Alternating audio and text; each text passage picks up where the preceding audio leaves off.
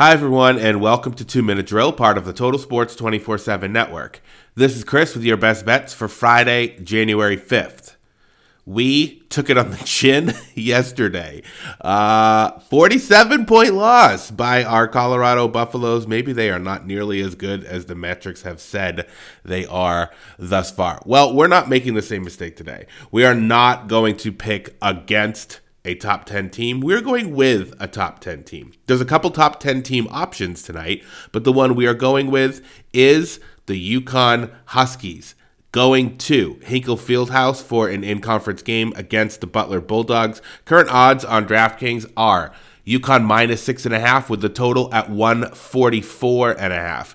First off, we think this total's too high. We are going under 144.5, and we think that's good value if you look at other books across the board. Second, Yukon has been fine, quite honestly, since the loss of Donovan Clingan 2-0, including a gutsy sort of performance against St. John's, particularly by Samson Johnson, who's coming off the bench now, replacing Donovan Clingan. He had 16 points in this game. Then they just manhandled DePaul like everybody else does, and Johnson had 4 blocks in that one. So they really haven't missed Clingan's interior presence as much as you might have anticipated due to the play of Johnson. We just think this team is overall much more talented than Butler, and when Butler has faced stiffer competition this year, they've had trouble putting the ball in the basket.